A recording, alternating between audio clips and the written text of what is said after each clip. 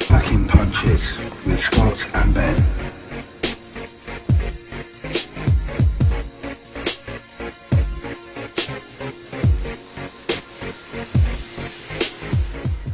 Packing Punches, episode 8, summertime brawling. We're back with Scotty Finlay and me, Ben. How you doing, fella? I'm good. I'm good. The sun is shining and the boxing is flowing. So yes, Yes, I am absolutely melting down here in the southeast. Everyone knows it's at least 10 degrees warmer down here than it is in the Midlands. that's very true. Well, we're going to kick off, mate, because we had a bit of a technical fuck up last week where we lost our little section where we were talking about Josh Taylor and Teofimo Lopez. So we're going to jump back to the Underground Theatre at Madison Square Garden ever so briefly. I think Teo done us all, didn't he? Definitely. I don't know if it was all a myth with his dad and all what was going on, but the guy came out and Josh gave it all in the first few rounds. It looked like the Josh Taylor of old. He come back, but then Teo just took what he did off Josh and then absolutely schooled the rest of the fight, and it was a convincing win. No complaints, and I'm very happy that after the fight, Josh didn't even try and say anything else. He congratulated Teo, said he was a deserved victor, and he's now looking on to what comes next for Josh Taylor. It was very magnanimous and quite refreshing honesty from Josh, to be honest, after what we heard after the Jack Catterall fight, which displeases me so. But with the fight, there was some serious leather being thrown, really from start to finish. It really showed the condition of both fighters, how good condition they were. They both look great on the scales. We do know it's probably Josh's last fight at 140. Yeah. But it didn't look a struggle for him. I don't think he faded physically in the fight. As you say, I think he was just schooled. Yeah. And I think the whole Jack Catterall situation played a hand in this because he had to kind of prove a point. Everyone had the doubters, but then 17 months out of the ring, when you're struggling to make that weight, I know he didn't look like it, but that's just biology. Yeah, what is he, 6'1"? Yeah, and I feel like if he ended up taking the loss against Catterall and then got another fight within the next 6-9 months, it might have been a different route. But look, that's all hindsight. He's taken a fight, he's lost it, and he's been the better man, which is good to see. And hopefully that people come back to being a bit warped towards Josh again, because hell of a fighter and seems a good guy, to be honest. Yeah, I've always found him to be a good guy. I think the Catterall post-fight stuff aside, he's always come off incredibly well, incredibly down to earth. He's also, I think, underrated by a lot of Brits. I think at that weight, go back before the Catterall fight, we've got an undisputed British champion at one of the most competitive weights in boxing. We go back to like the Four Kings and stuff like that. You know, this 10-stone weight category just has some of the finest boxers in history, and Josh Taylor is one of them. He is definitely, and should be remembered as so. Even so, now he's going to more than likely step up to welterweight. What next for Teo? Do you believe the retirement rumors? The guy's an enigma, isn't he? What was he, 25? He's young, yeah. I think he thinks he's retired. I believe in what he says. He had a pop at Michaela Maia about her comments, which I thought was really bizarre. Why are you concentrating on what she was saying? And he's now saying he wants to be a commentator. You can commentate on fights whilst you're training for another fight. Look, Teo will be retired when someone offers him that little next paycheck, and that's when we'll know if he's retired, because people will be out for him to get that fight and get that made, especially if they can get another US fight. Getting him over to these shores, not so sure. There's still big fights for him there. I mean, there's massive fights for him. The Kambosos rematch for one. Well, the George you would like that. Rematch. Yeah, I'd love to see that again. But do you think I don't think it's something that's really been touched on by anyone. He's in this category with Chris Eubank Jr., with Conor Benn. Is his dad's hand up his arse and working him like a puppet? Because Teofimo Lopez Sr. is never an icon like Chris Eubank Sr., Nigel Benn, but he does seem to be running the show. Is it more of a?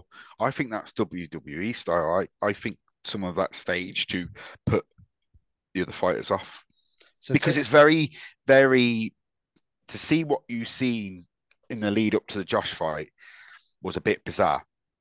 But I feel like it's a bit of, the Americans know how to do their reality shows. And it's like keeping up with the Kardashians. And then you've got in the WWE, you got the total divas and that. They know what they're doing and they create drama. I think an element of that, maybe there is sour grapes in the family at some point, but if he was that affected by it, he wouldn't have put on that performance he did.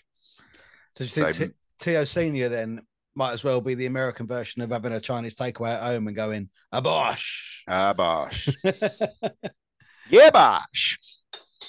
Yeah, so we've got Big Johnny Fisher's old man, the American version. I think so. I think there's an element of that. Might be wrong, but do we both believe that we've seen the last of Tio? No, I don't think so. Nah, not at all. Too many big fights around there. So for Taylor, then, if he's moving up to welterweight, we've just mentioned his name. Josh has mentioned it. They've had a back and forward on social media. Do you see that Conor Ben fight happening? I think Josh he doesn't have anything to prove. He was the undisputed champion. First one since Buchanan. If anyone doubts him, then that's on them. But what he needs to do now is think about whether he's A, got the hunger, and B, financially for the rest of his life. And he needs to be looking at the big fights and the risky fights. And a big British fight is one that's going to sell. So if you have to go after the fighters that you wouldn't normally go after, then yeah. We do see a lot of world champions when they take undisputed world champions, ones that have got 1 belt, 2 belts, 3 belts. When they step up a weight division, they don't have to wait that long, do they? To get that pretty shot? Much shooed in, aren't you? Because they keep that ranking, don't they? With the way that some of the organizations work, they'll just shift their ranking to the next division. When we first spoke about Josh a couple of weeks ago, when we were building up to this fight and talked about him moving to welter, the name I said, which has been said again recently, is David Avanesian. And I would absolutely love to see that fight. Yeah, a little war that. And this is where that's a test of mettle for Josh at 147, because he hasn't been knocking people on their ass. His record is just undeniable. I mean, the time from being an undisputed champion, his previous 8 fights, I think we're looking at 154-0 was his opponents. There's no mincing words. That's fucking unbelievable. Yeah. I don't think you can name another fighter in the world that's ever done that. I think that's incredible. But 7 pounds heavier, and he's not stopping people at 140. Is he going to carry that power up, lose some of his movement? He's great on the back foot. 7 pounds heavier, will it slow that down? If someone like Avanesian, who is non-stop, is coming at you, does it make a difference? It does. It does make a difference. But I think maybe the mental block was gone. He's had that loss now. And he's got nothing to lose by taking on the fights that he goes to take on. And maybe he feels a little bit loose and he lets the hands go a little bit more, because he stopped doing that a little bit in the Tio fight. And he has got hands. I'd like to see Josh just forget the weight he's at, move up, and take on a challenge, even if he has to take a warm up. But the only person who knows this is Josh, I suppose, and what he wants to do. If he's chasing the dollar, he's chasing the dollar, and fair play to him. Fair play, yeah. He deserves that. Can't argue with anyone. Sticks with his current coach as well. Obviously, I only had this one fight with him. I don't think he's very complimentary as well. After, so if he then changes coach again, I don't think it looks too good on him. No, and I can't see it's good for anything changing your coach regularly. No. You need to be getting in a groove and stuff with coaches. There was another fight weekend just gone, obviously, from the one being a DAZN card down in New Orleans. Prograis against Zerilla. Some more judging issues brought up. I mean, moving from the Taylor Cattrall, obviously, that was a massive controversy. Now, I didn't catch all of this fight. It was on ridiculously early in the morning. I've seen some sort of like put together highlights. 2 of them quite wide to Prograis. One of them close to Zerilla. Was there any explanation for it? I can't see one. The second round is the one that's being pinpointed.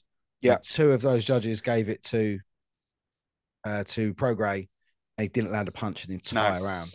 Now, No. Prograis against Taylor, that was technically one of the best fights I've ever seen. Really enjoyable. And I think either fighter could have won a round in that fight without throwing a punch, because that's how good their footwork is. Because the boxing game is not just about hitting, it's also about not getting hit. And this is where the controversy is coming in with the scoring, I think, because it's down to what you like. I agree, yeah. I like aggressive counterpunching. So I would give a guy a round on the fact that he dodged 4 and landed 1, rather than the guy that landed 3, but they perhaps didn't look quite as classy. So that's what's happening. They're giving Prograis the round because of his defensive abilities, because this is not amateur boxing. You know, we're not pressing the button when the head or the body is being touched. It's not point scoring like that. This is Queensberry rules. This is 10 points a round. So it's different, because I've heard people say that about, oh, well, you know, he landed this, he landed that. You know, it's point scoring shots. This is not amateur boxing. This is professional boxing. This is Queensberry rules. And I think Prograis won the fight. I've got no problem with Prograis winning the fight. And I think he will clean up at 140 now. And I think if Tio wants it, that's a big, big fight. I thought he won the fight. And in this day and age and the way we are, because every close fight, or even not a close fight, we are consistently talking about judges. So the fact that he won the fight, great. And he knew himself. He said after it wasn't a great fight and it wasn't a great performance. So I feel like we kind of have to dust it under the carpet a little bit with the judges, because they're so unpredictable. I mean, we can't call it. We might as well put the bets on the split or the majority and not a unanimous anymore, because it will never happen. No, that's where the odds are. Yeah.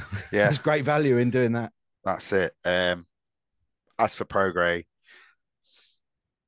unifying, possibly, but what I did notice after the fight, he's naming John Smith, he's naming his auntie. Didn't say Jack Cattrall, did he?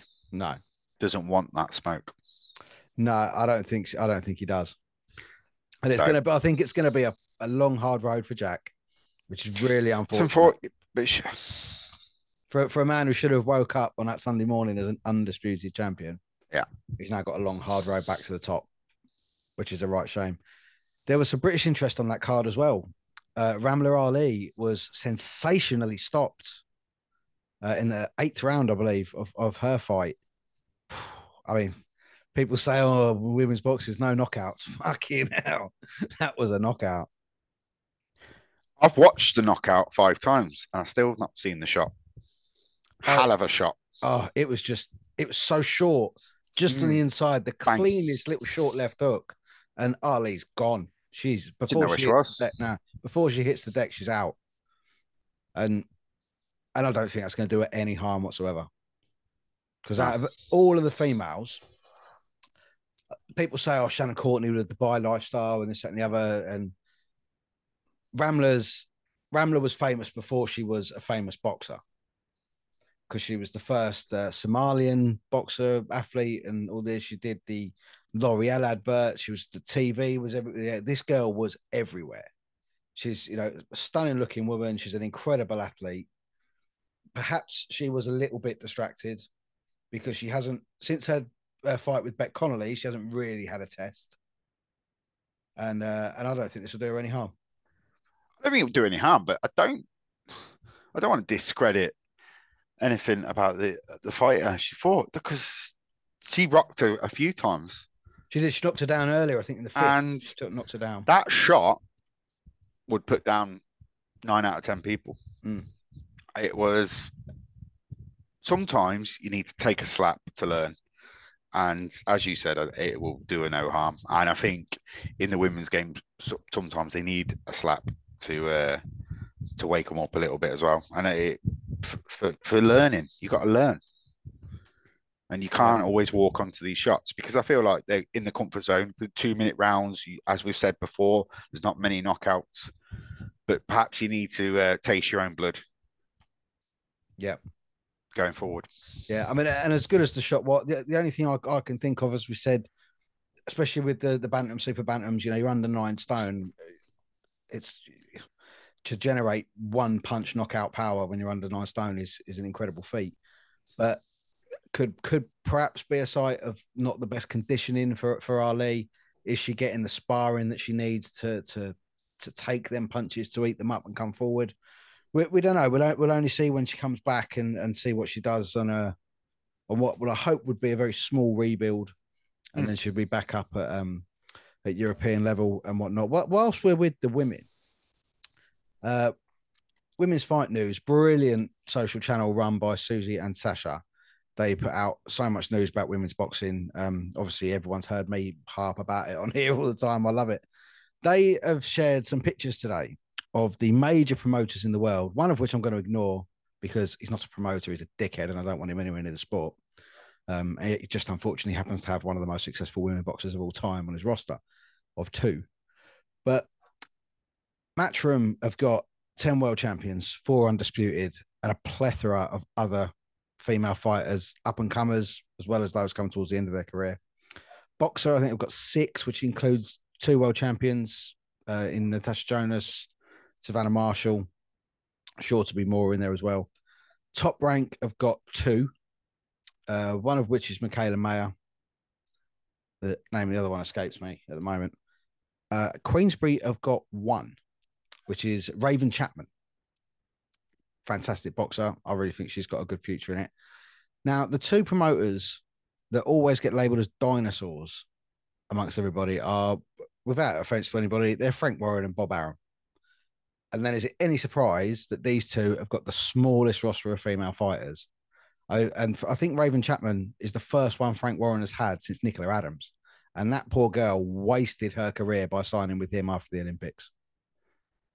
Yeah, Nicola should have went on to be a pillar in the boxing world for the women. It should have been her and Katie Taylor after the Olympics. Her and Katie Taylor going up like that. And it didn't, did it? Nah. And Frank and Bob, if it doesn't make them money on that fight night, on their first fight or whatever, they're not interested. And they can pretend now, even if they start to sign the women, that it's their interest, and they can go on IFL and say, oh yeah, we're really backing this girl. Facts are facts, and they will never be interested in even if they do, they'll get it wrong anyway.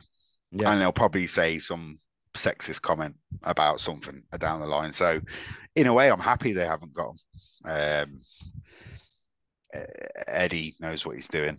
Yeah, it was a worry for me when Raven Chapman was announced as being signed at Queensbury, and I was like, is it really the best idea? Is she going to get the exposure that she needs? Is she going to get the fights that she needs on the cards that she needs to get the exposure? Probably not. And then you'll look at, Ellie Scottney fighting for a world title in her 6th fight. Eddie Hearn signed these women young. He knows what he's doing with them. And look how many of them are world champions, 4 of them undisputed, which is mind-blowing. I'm not trying to blow smoke up Eddie's ass. I feel like a lot of people do that. But if you work for Eddie, he'll work for you. Yeah, I'll probably say that. He is without doubt the best salesman in the game. That's, on top of that, as all the bravado and all that, he is just a lovely, lovely man as well, as is his dad, Barry. 2 lovely gentlemen. Eddie, ridiculously tall. I do have a picture with him where I look like an absolute midget. I'm not the biggest geezer stood next to most people, but he made me look very small indeed. And I don't know whether perhaps George Warren taking over a little bit more at Queensbury could see a little bit of an uptake in it, but it's again something that Sasha and Susie will push, and I'll push as well to try and get our British women a little bit more exposure and get them going. One of the women signed with Matchroom, one of their world champions, defended her title a couple of weeks ago against Katie Healy, is Nina Hughes. And I caught up with Nina this week. Joining me on Packing Punches, WBA Bantamweight World Champion Nina Hughes. How you doing this evening? I'm good, cheers. How are you? I'm really well. Did you have a nice break? Yeah, lovely break. Well needed. Yeah, well deserved, I'm sure. Straight back into camp? Just ticking over lightly at the moment. Obviously, the division, you don't want to be left sitting around for too long, because obviously Ebony's going to have a warm-up. Eddie spoke about her fighting in America as well. and we've just found out that Thorsland and Luna are going to unify. Yeah. So it's exciting times for you, though, because it could really only be 2 fights away. Exactly, yeah. Just hope it happens. Yeah, so hopefully Ebony has a fight in August, and then we can fight later on in the year. Yeah, absolutely. It's one of the things I absolutely love about women's boxing is you guys fight each other. You fight regularly. You get out there as often as you possibly can. The men should take note, really. So going to your last defence, it was going to be Shannon Courtney. Obviously, Shannon pulled out with an injury. Yeah. Any possibility of that fight happening again further down the line? I think she's going to have to work her way back towards it now, isn't she? Yeah, well, I'm focused on unifying now, so yeah, we'll have to see. Unless the Bridges fight doesn't happen for whatever reason, they're the fights I'm focused on, the other champions. So yeah, not for the moment. Yeah, absolutely. And Katie Healy stepped in. I had it 100 to 90 for you. I thought it was quite comfortable. I think you used everything that was your attributes. Katie didn't really seem to use hers. You got under that jab. That the movement between body head was fantastic. Did you enjoy yourself? Yeah, I did enjoy it. I enjoyed the old experience. We knew she was tall. We knew she was going to box on the back foot and try and keep it long. So yeah, the tactics were like go to the body and the head. I probably could have gone to the body a bit more than I should have, than I did. But yeah, I felt comfortable in there. So I knew I was winning the rounds. Yeah, and they were quite comfortable as well. I think there may be a couple where you might be able to, if you were being really generous, you could probably give them to her. But yeah, 100 to 90 was pretty standard for me. How did your camp go for that? Because was it a little bit fragmented? Obviously, training for Shannon's a lot different to training for Katie. Yeah, it was. Obviously, we'd had certain sparring partners for Shannon, so we've been training for like a solid 8 weeks for Shannon. So yeah, it was really frustrating when she pulled out, and then obviously to have Katie, who's completely different. It would have been more helpful if we'd have got a left replacement who was more similar. But yeah, Katie stepped in, and we just for 3 weeks we had to quickly find some tall sparring partners. And, change it up. Would they have more likely been men, the sparring partners? No, we did find a few women. We couldn't find, like, we didn't. We first sparred one girl, Charlotte Powell. She came down all the way from Liverpool twice. That was really helpful. And we just had a couple of others that were just a bit taller. Yeah. There was a people I've been sparring Shannon Ryan a lot beforehand, and obviously she's smaller than me, so it's completely different to what we was used to. But you have to adapt in this game. So yeah, she had a good win herself recently as well. Yeah, she's on the same show, so yeah, she did well. Yeah, excellent. How do you think the sport is growing then? Because it seems to me, I mean, I'm a massive fan of women's boxing. I've been ever since it sort of, even before it became really, really popular.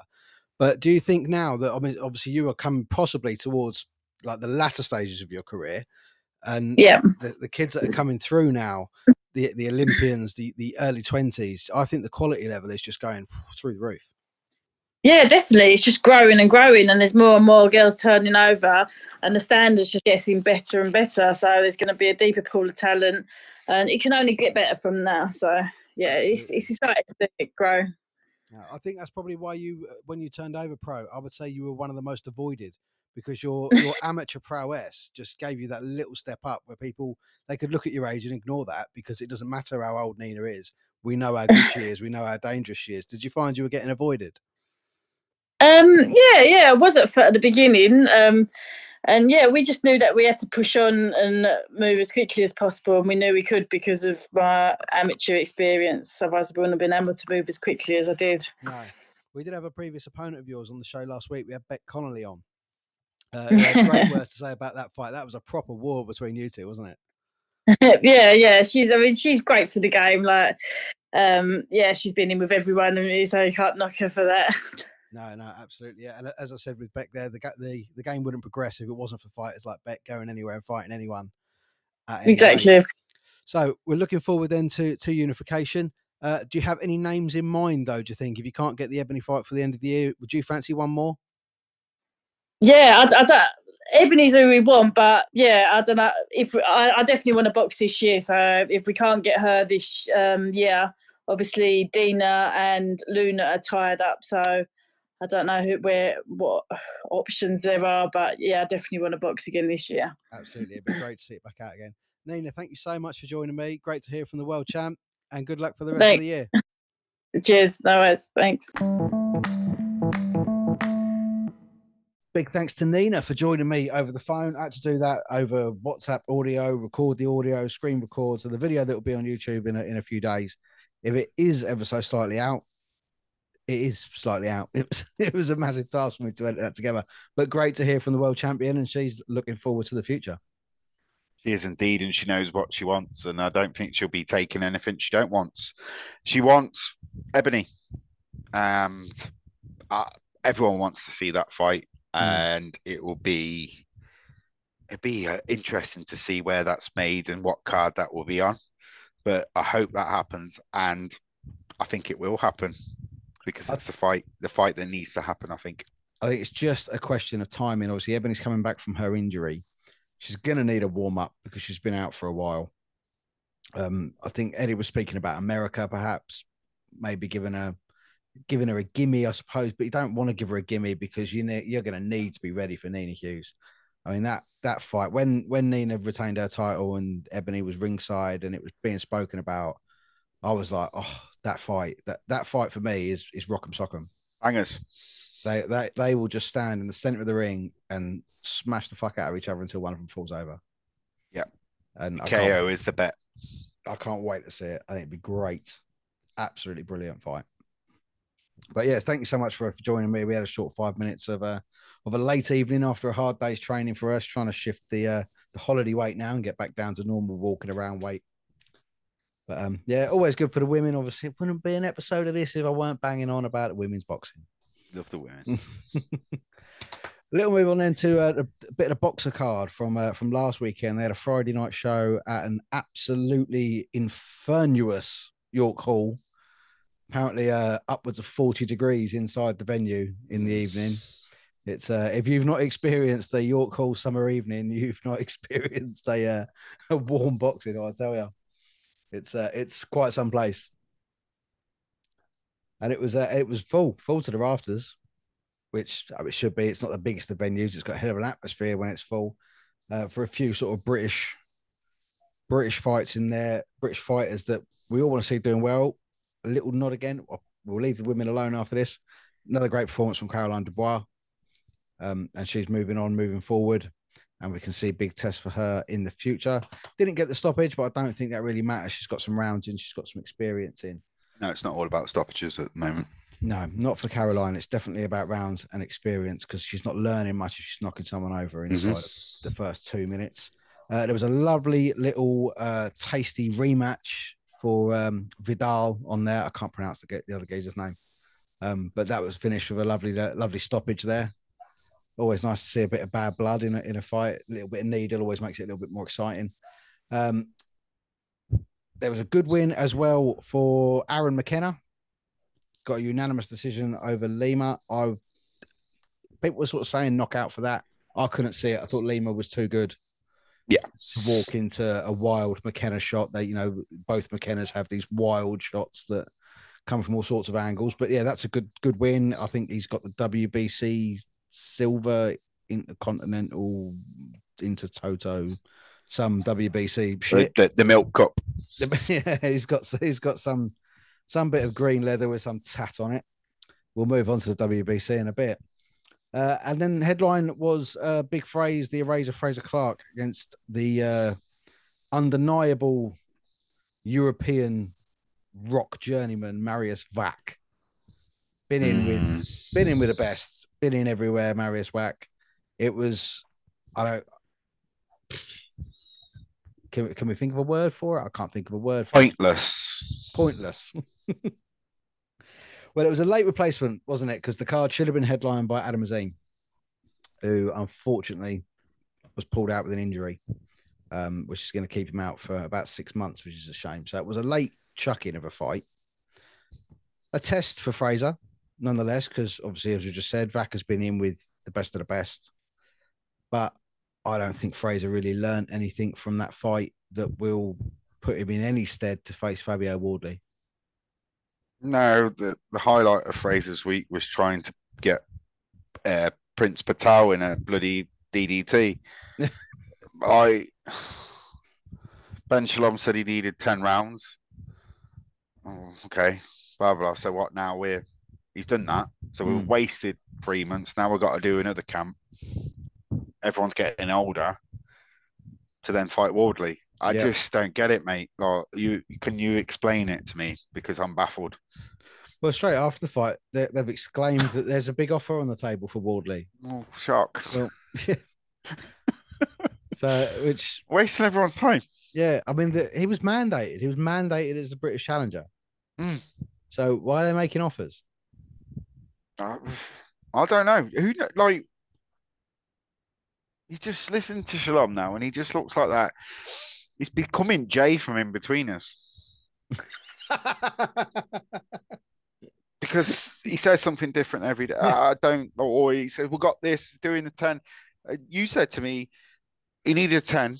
It was billed as an 8, and it ended up being a 10. Mm. Like what? Like Fraser Clark's the one losing out here, and Fabio, because Fabio wants that phrase. Like the British title should be that's the goal. That's what everyone wants to win as a British fighter. And then you go on to everything. It's like, what the fuck is going on? Yeah, it's a bit bizarre. I've now got this image of Ben Shalom in a caravan talking about where he's got 4 birds, got one up, he's got one done.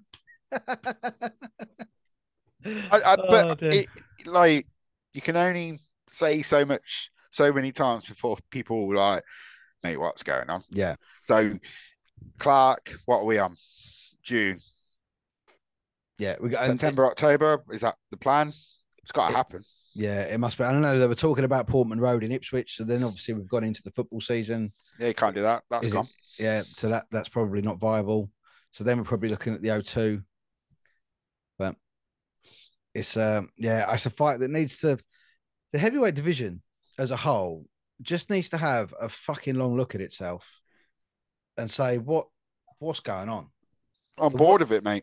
The world champions ain't fighting. The British champions ain't fighting. The European champion ain't fighting. And they're all sitting there going, talking bollocks on social media. If I see one more Tyson Fury video, I'm going to block it. If you asked a boxing fan, just a guy that drops in and out, who is the British champion, who are the world champions, they probably wouldn't have a clue because they don't see them. Yeah. And that's sad. And the heavyweight boxing, there should be a fight every 3-4 months, every quarter. There should be a fight going on, whether it's for an eliminator or for a title shot. But even if you have an eliminator now, it doesn't mean anything because the champion's not fighting. Yeah. So they're just hogging the belts, aren't they? They're keeping them locked up. And another problem as well with when they did, I remember a period going back now, probably to before COVID, where heavyweights were fighting regularly. Mm-hmm. Every one of them was a pay-per-view. Mm-hmm. And we had a period, I think, where I think it was 2019. I think AJ fought December 2019. Dillian White fought the week before. I think there was another fight the week before. There was 3 pay-per-views in a row, or there might have even been 2 on the same night. And these subscriptions are expensive enough to watch all this boxing. You know, you need to have Sky, you need to have BT or TNT or whatever shit they're calling themselves these days. And then you need to have the Zone, and some of it might be on Channel 5 or anything like that, which is fair enough. That's free. Boxing King Media, they do great stuff. They put on, very quick one, they put on the JBM show last Friday. That was up at the Magna Carta, a great show from Izzy Azif. And Stevie Levy got a win, first fight of the night, a good tough distance fight that she got the winning. But yeah, they're putting this stuff out for free on YouTube. Mm-hmm. And that's possibly to the detriment of their ticket sales. Of course it is. But they're trying to sell a product. Yeah.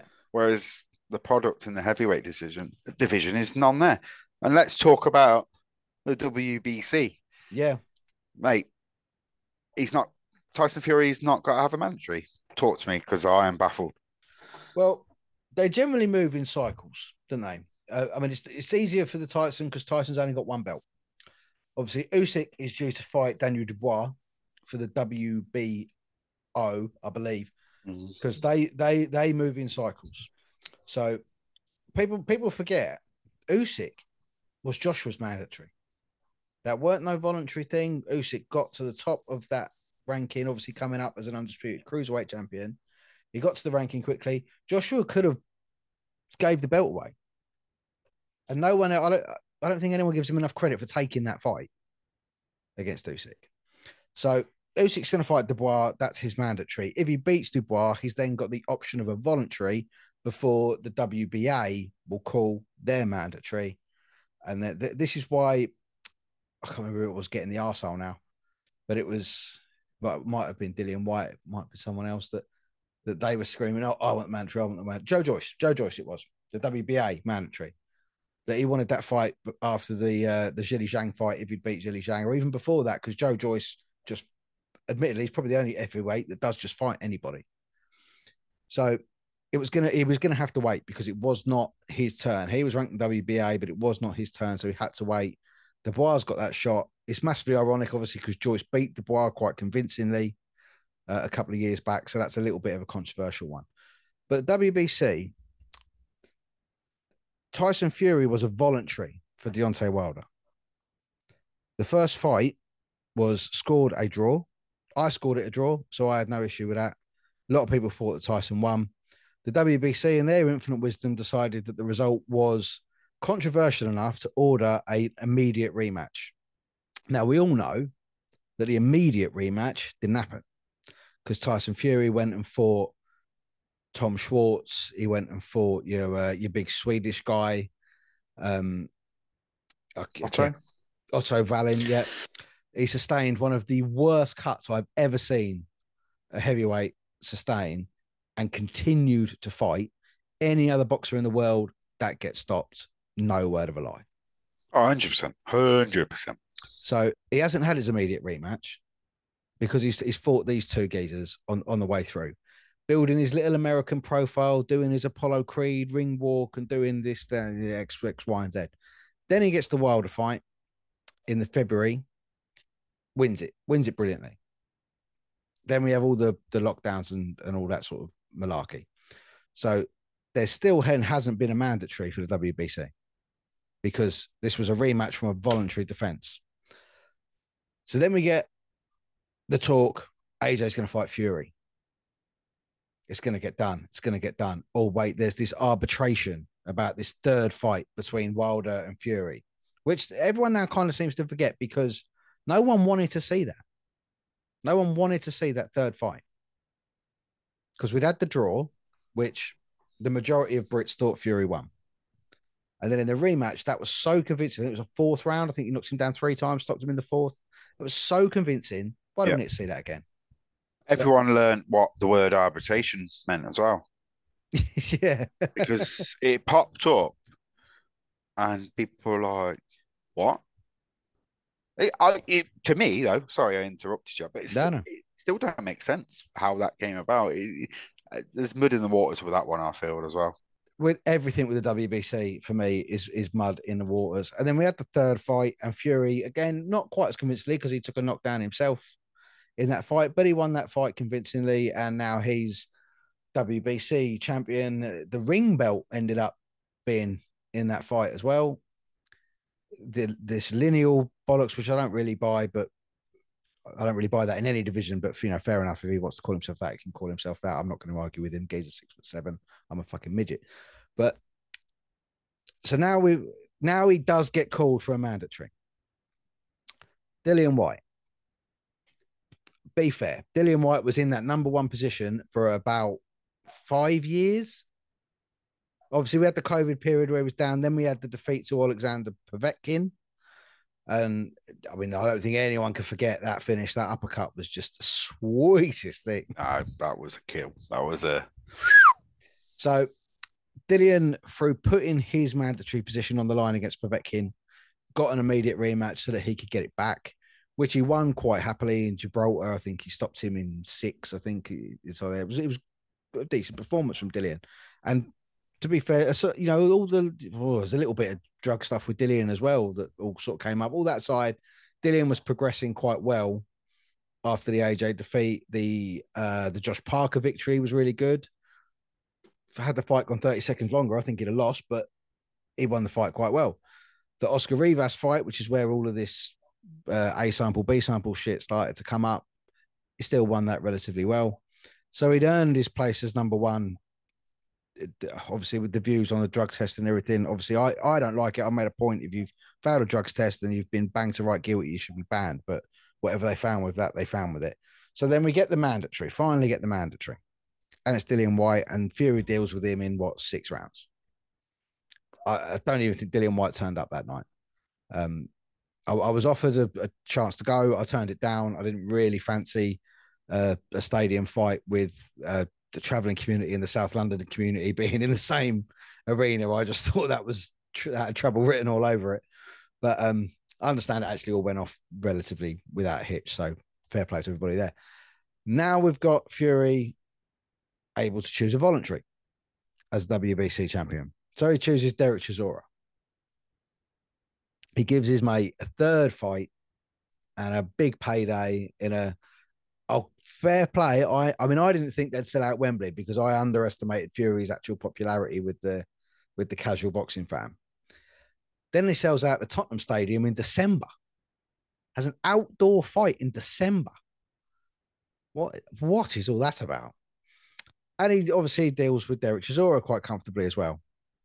So that's his voluntary. Now it is time for a mandatory. Now, I think the reason that they're calling no mandatory, because I think the current WBC #1 is Deontay Wilder. And I don't think they want to see that fight again.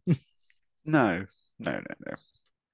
So it's, I mean, I don't have full understanding of it. If I've said anything in this wee rant about heavyweight boxing that is wrong, by all means, I'm happy to be corrected.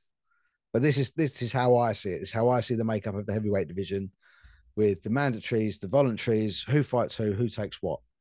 The bottom line of it is Tyson Fury might call himself the lineal champion because he's undefeated. He was the man who beat the man and whatnot. You've got 1 belt.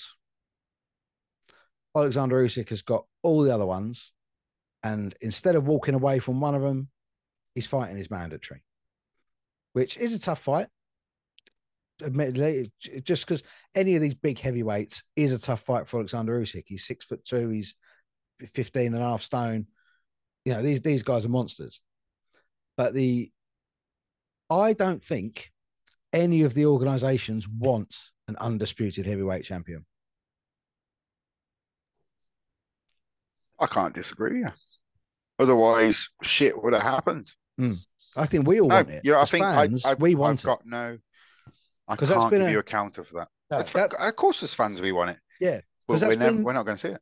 No, that's been the grudge of all of us boxing fans, is that we can't say that guy's the best. Mm-hmm. He is the best in the world because it's fragmented, because you've got so many belts that are available. I mean, I think Fury's got 3 different WBC belts that they've made for this some shit. I think he's got one that he beat Dillian White, some purple and gold one. He's got, I think, is he the franchise champion as well, or some bollocks? I'm checked out from it, mate. I'm checked out from it because I'm bored. Yeah. And with Tyson, as you said about his social media, I don't watch it.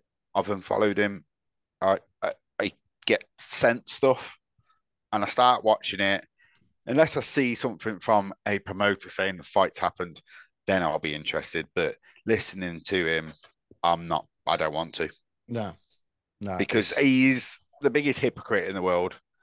He's this mental health champion, but then happily destroys anyone, calls them whatever name under the sun, takes a piss out of them.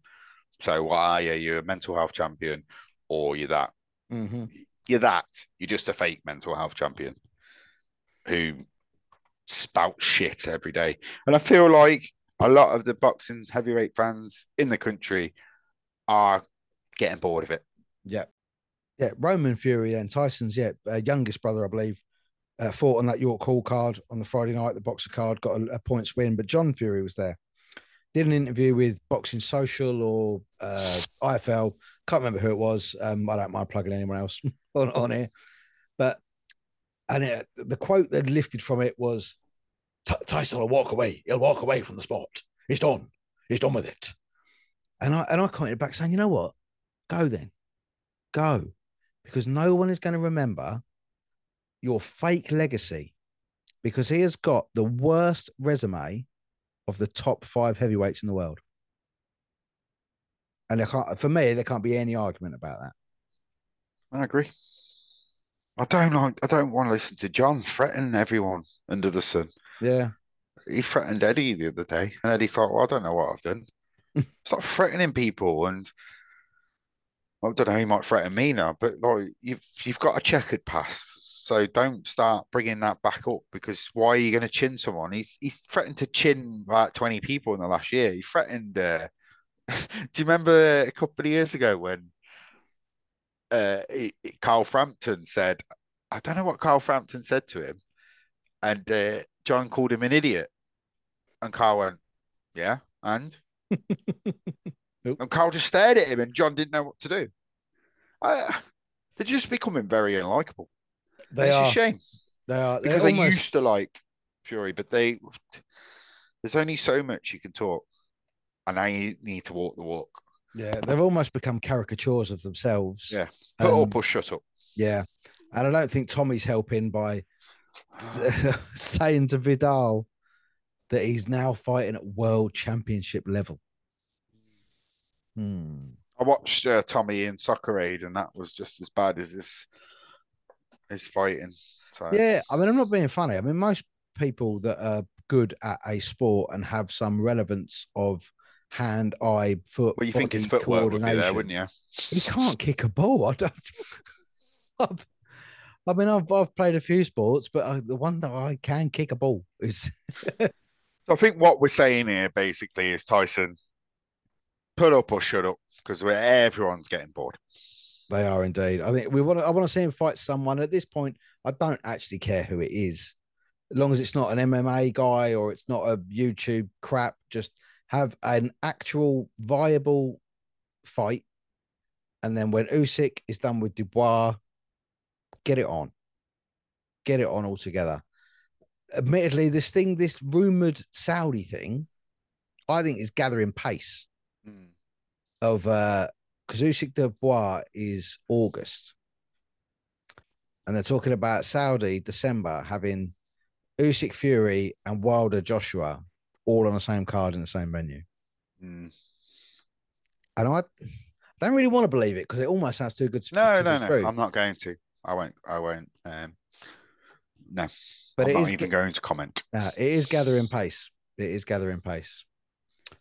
So a little bit for next week. Next week we'll be building up to the 1st of July shows. We've got again another double header where we'll be running TVs and iPads and stuff in the same room, because we've got the Franchon Cruz versus Marshall show on July the 1st, which was going to be headlined by Chris Eubank Jr. against Liam Smith, but that is now indefinitely postponed. Zach Chelly has got a new opponent for that night. Mark Heffron pulled out injured, so Zach Chelly is now going to fight Mark Jeffers, 15-0, sort of decent up and comer. At then middle and super middleweights, you need to get a lot of fights under your belt before you get a decent ranking. So it's yeah, I see that being a good fight. I'm a massive fan of Zach Chelly. He's like British, Italian, Tunisian warrior. The shorts are always quality, like a dark green and red velvet on the shorts. It's always good. And another one who has his dad quite heavily involved as well, but his dad's not a caricature like some of the others. But looking forward to seeing that, and looking forward to seeing the Marshall fight as well. But we will break all that down next week. And obviously the Dalton Smith against Sam Maxwell, which is shaping up to be a good one. If anyone hasn't heard of Sam Maxwell, put him in YouTube, because you will see an absolutely brilliant fight where he was losing quite heavily and getting quite seriously mocked by his opponent until he banged him out in this bang, bosh. So yeah, definitely worth a look. So looking forward to that card, which we will talk about next week. Mate, any other business? I don't think so, mate. I think we're looking forward to the next few weeks of boxing. Yeah, definitely some good stuff coming up in July for summertime brawling. Thanks again to Nina for coming on this week. Great to hear from the world champion. And I believe next week we may have a guest. We should have had one this week. Unfortunately, his schedule clashed and we couldn't get him on, so he might be on next week, but we won't say anything just yet in case it don't come about. Mate, thank you very much. The towel is in. Towel's in.